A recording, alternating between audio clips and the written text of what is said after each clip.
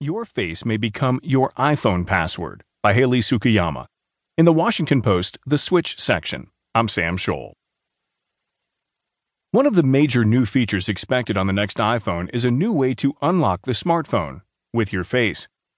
At first blush, this may not sound like a big deal.